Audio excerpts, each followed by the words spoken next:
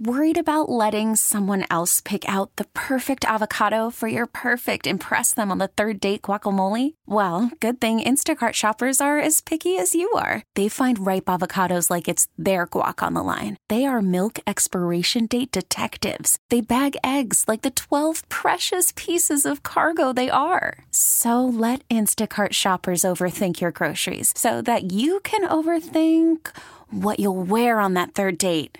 Download the Instacart app to get free delivery on your first 3 orders while supplies last. Minimum $10 per order. Additional terms apply. Home and Home. Christian Fourier is angry about this situation. Mel Tucker leaving Colorado, going to Michigan State. Well, Drew Pearson is angry at the situation as a grandparent. A similar tale to Christian Fourier and what he just told us. The legendary Cowboys wide receiver, part of the 1970s all-decade team, one of the greats of all time. Drew Pearson joining us on Home and Home. Great to have you on, sir. It's Dave Briggs and it's Ross Tucker. You called Mel Tucker a con man on Twitter yesterday. Explain why. Well, thanks for having me, guys. I'm a little fired up after listening to Christian. I was going to take a different approach, but I understand how he feels about the process and the system. That's the problem. As far as, I'm concerned, first of all, I want to apologize to Mel Tucker. He's not a con man. I mean, he's just part of the system. He's just doing what's best for him, what's best for his family. He's paid his dues in the coaching ranks and stuff like that to get to where he is, to be offered a $30 million package, type salary package, to go to Michigan State. And, he's from up that way and all that kind of stuff. So a lot of stuff played into his decision. And the reason I was so upset is because when I'm sleeping in bed, I get the text alert that he's decided to go to Michigan State, and I get pissed right away. And I contact my grandson, did he hear about this? And he says, yes, I heard about it, Grandpop. He says, as a matter of fact, it's the first thing I woke up to this morning. So he got the same kind of flash text that I did concerning Coach Tucker making the decision to go to Michigan State. And I felt bad for him because, he went through that recruiting process. Coach Tucker sat there with 2 other kids from the area that decided to go to Colorado, 2 very good athletes that could have gone anywhere, along with my grandson, just about anywhere. And I just felt his disappointment there. And when the coach is there and bringing us all together, all the 3 guys that from this area, when he met with us with some other assistant coaches, and with each of us had all our family there, their parents and grandparents like myself were there. And, when they tell you things, you believe that. You want to take that as gospel because you're making a big decision at this point in their life. This is my grandson's biggest decision he's ever had to make. And for him not to be able to go with somebody that influenced or be there with somebody that influenced that decision, that's the disappointing part. And I came out because I was upset. I was really upset. And not so much with Mel Tucker. Baylor interviewed him. I sat in that office with Matt Rule, and he's telling my grandson the same thing. He ain't going nowhere, So I'm more upset with the system, the process. And the NCAA does not do anything unless they're forced to do something. They sit there and watch how this process plays out each and every time a coach moves, and each and every time somebody other than the players get the benefits that for participating in the NCAA, whatever sport it might be, but they never do anything. That's why California, the laws, the judicial system had to step in and force the NCAA to bless the fact that, in California, players can make, benefit off their likes and presence that they bring to the universities and stuff like that. So I was more upset with the process. And here again, guys, Ross and Dave, I'm more upset with Michigan State. They just throw money out there, and then they say we don't have enough money to pay athletes and stuff like that. But they'll throw big numbers like that out there at coaches. I understand their process was very, tough as far as finding somebody that wants to accept that job. A few other people, including Mel Tucker, turned it down. But, this is Michigan State. We got deep pockets. We can get somebody. How are we going to get them? Well, if we can't get them because we're Michigan State, we'll get them because we're Michigan State, and we can throw some money at them and make an offer that is very difficult for anybody to refuse that's in that coaching profession. So, getting all back to this, I apologize to Mel Tucker. He's a good man. He has a great family. His wife's an attorney. He's got 2 great sons, and I hope that they didn't take that to heart, that their father, their husband, is a con man, because he's not that by any means, for sure. Yeah, Drew. Well said on a lot of different levels. Always good to talk with you. I talk with recruits all the time, and absolutely tell them to not pick a school based on the coach, but obviously that's a big part of it.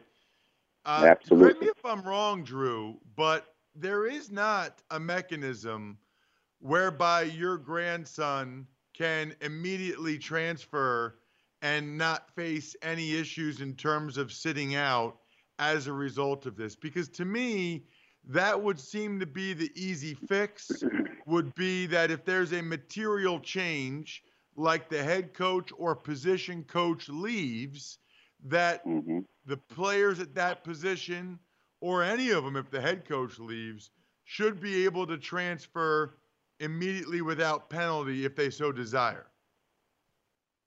Yeah, that definitely. If the coach can do it, why can't the players do it? And the coaches complain about it. They complain about the transfer portal and all this. They complain anything that takes away from what they're trying to achieve. Coach up the next guy up. If this guy wants to leave and he doesn't see it's the fit for him, they should be able to leave just like the coaches can leave without any penalty. Mel Tucker's not going to have to sit out a year. But if my grandson, unless Colorado releases him, and other schools have contacted him since yesterday, since this news came out about my frustration, and of course with Mr. Tucker going to Michigan State. And so other schools have contacted my grandson, and I'm sure the other guys from this area that made commitments to Colorado, because they're very good athletes, I'm sure they got contacted by other schools as well. But what happens if that my grandson, can he decommit and go to another school? Will Colorado step up and release or make it the release available for these guys to go on to another school if they so desire, since a big part of their decision to go to Colorado was Mel Tucker. I mean, he's a great man. I mean, I wanted to sign with Colorado after talking to him, so he had a big influence. Yeah, you pick the school and the school and the education and the course of studies that the school has to offer. You pick a school for that reason. There's no question about that. But the big influence in your decision is the coach. So anyway, the players need to have the same equal rights as the coach to move on.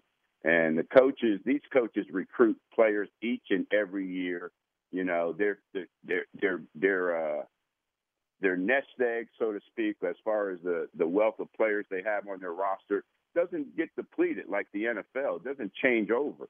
And it change over in 4 years. You get these kids for 4 years if you treat them right, and they get the playing time they desire. You get them for those 4 years, and they expect to be there for those 4 years. So anyway, it's the process, it's the system, and how everybody has a price. And Michigan State realized what they had to do. They had to up the price to get the coach that they want, and that's what they did. Shines the light on a broken process, to say the least. Talking with legendary Cowboys wide receiver Drew Pearson. And to be frank, Drew, I'm a Colorado alum. I woke up the exact same way you did. I was angry all morning. I went on other radio stations. I called him a snake. And I'm going to be honest with you. I'm not going to apologize or take that back, because if he recruited the way Mike Vrabel did, now Mike Vrabel wasn't a head coach. He was an assistant coach at Ohio State. He told every kid exactly what Ross Tucker believes. Don't choose any school for any coach. Vrabel told guys, choose schools based on that school, the feel, the stadium, the people you meet at that university. I wish Mel Tucker and others recruited that way.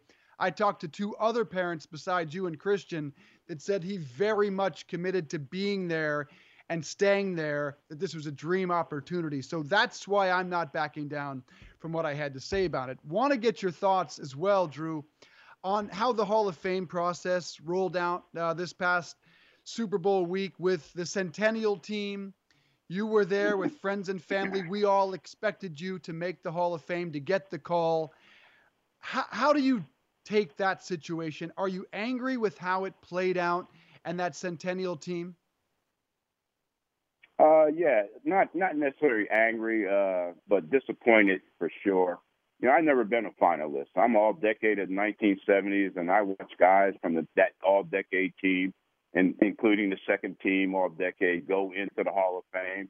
And, you know, you get frustrated. You think, why? Why are they going in and you're not going in? What did I do different from what they did? And why can't I get that recognition? Receivers that I beat out for the all-decade team in the 70s are leapfrogged me right into the Hall of Fame.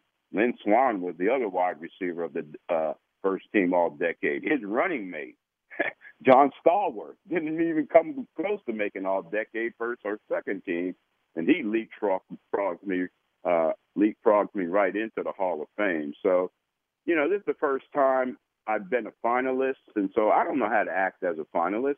And so I wanted everybody to be there. I invited every local TV station in the market to be there, because I've worked for everyone, all four of the local TV stations here over the years. I've worked for each one of those stations at some point over the years. So I invited them all. I couldn't tell one to be here and not the other. And then I wanted my family and some close friends to be part of this, because I thought this was my way to get in. The other way didn't work out for me. The normal way didn't work out. It hasn't worked out in over 30 years. So I figured this might be it. So I wanted everybody to be there, to be part of it. And then when I saw Harold Carmichael go, and I knew he was second team all-decade, I said, wow, this might be it for me. So I kept looking at my phone. I kept waiting for my phone to ring, vibrate, do anything, but it never did. And so when the final name was called, you know, the frustration just came out, and I was just disappointed. And what I hope to get out of that, when people saw that on a viral level, trending worldwide and all that kind of stuff, Drew Pearson going through this, what I hope they get out of that is an understanding of what we athletes go through, we professional football players go through in this process of trying to get into the Hall of Fame. And I want it to be tough. I want it to be a tough process, because the NFL Hall of Fame is the most prestigious of all Hall of Fames, all right, in pro sports and in any sports on college level or professional level. Look at the NBA. Look at the Basketball Hall of Fame. Everybody gets in the Basketball Hall of Fame. It's not an NBA Hall of Fame. It's not a college Hall of Fame. It's just the Hall of Fame. And, you know, everybody gets in to the Hall of Fame. You could be a ball boy. If you've been a ball boy for 20 years for a college basketball team, you know, you get recognition into the Basketball Hall of Fame. But the NFL Hall of Fame has maintained its integrity of being the most prestigious of all Hall of Fames because it's so difficult to get in. But at the same time, I don't care how difficult the process is, the deserving ones still need to get through that process. They need to make up for the mistakes. And that's part of why the Centennial class was established, to try to make up for the mistakes that the Hall of Fame voting committee had made over the years. And so you would think that I'd be part of that process, the mistake they see, since they voted for me as the all-decade receiver of the 70s, their vote got me that recognition. You would think that's one of the mistakes that they would want to correct. So I was disappointed. And again, what I hope they see is that the anguish we go through, these not necessarily the fans and the public, but these Hall of Fame voters, these guys that have and ladies that have the voting rights and have our fate in their hands. And they could see that, because I know Everson Walls was up last year, and he had to go to Canton to find out if he got in or not. And he never got that knock in a positive way, and he found out, and his whole family's there in Canton. And nobody saw the anguish that he went through when he found out he didn't make it into that class, you know? So anyway, what I went through, hopefully what we can get out of that is that the anguish we professional athletes, we professional football players, go through when our name is not called. So it sounds like, Drew, I was going to ask if you regretted having all the cameras there. It sounds like not at all. Not at all, no. Ross and Dave, 15, 20 minutes later, we were popping that champagne. we were still celebrated, you know. We got close. We became a finalist, and now maybe the name is out there, and maybe it's out there on the radar. I talked to Rick Gossman, who has a vote, and we've been communicating back and forth through this whole process. And, you know, he and I both agreed, you know, now your name's back out there. Now you're on the radar, and maybe with that, you'll get in through the normal process since you didn't get in through this extended process.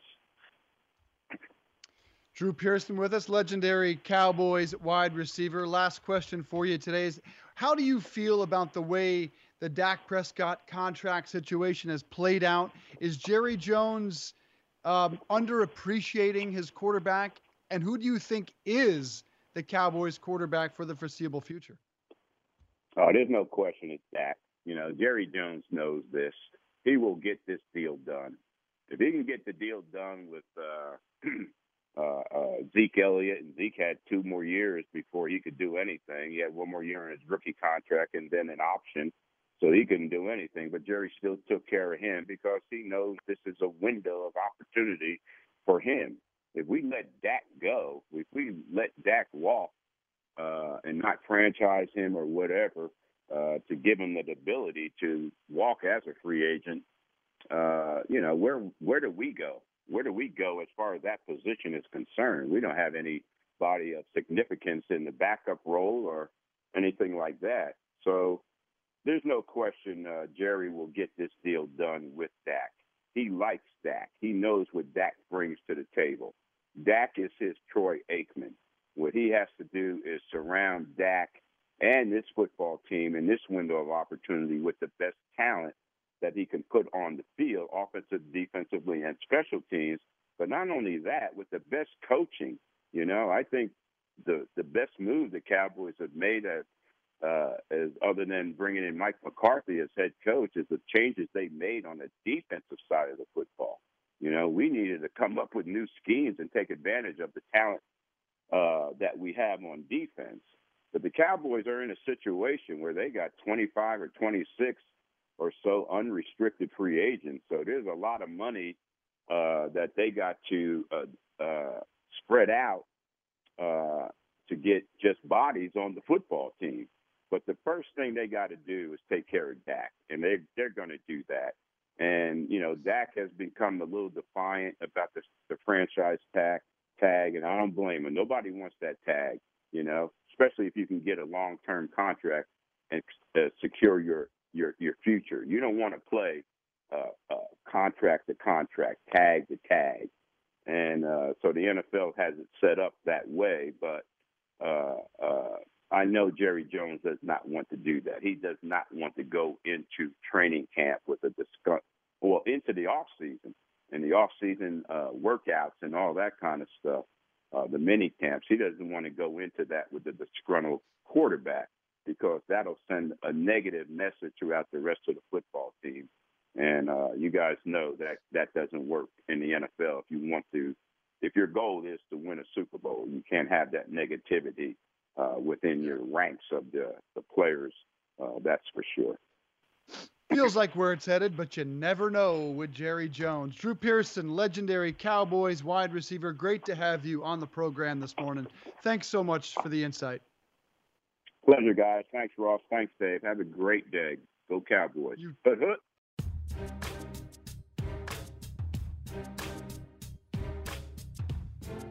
Hey, everybody, it's Ross Tucker. Thanks for listening to the Home and Home podcast. Remember, you can watch or listen live every day from 8:30 to 10:30 a.m. Eastern Time exclusively on the radio.com app or on the web at radio.com/home.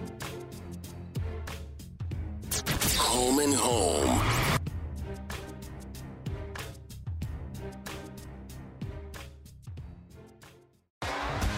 T-Mobile has invested billions to light up America's largest 5G network, from big cities to small towns, including right here in yours. And great coverage is just the beginning. Right now, families and small businesses can save up to 20% versus AT&T and Verizon when they switch. Visit your local T-Mobile store today.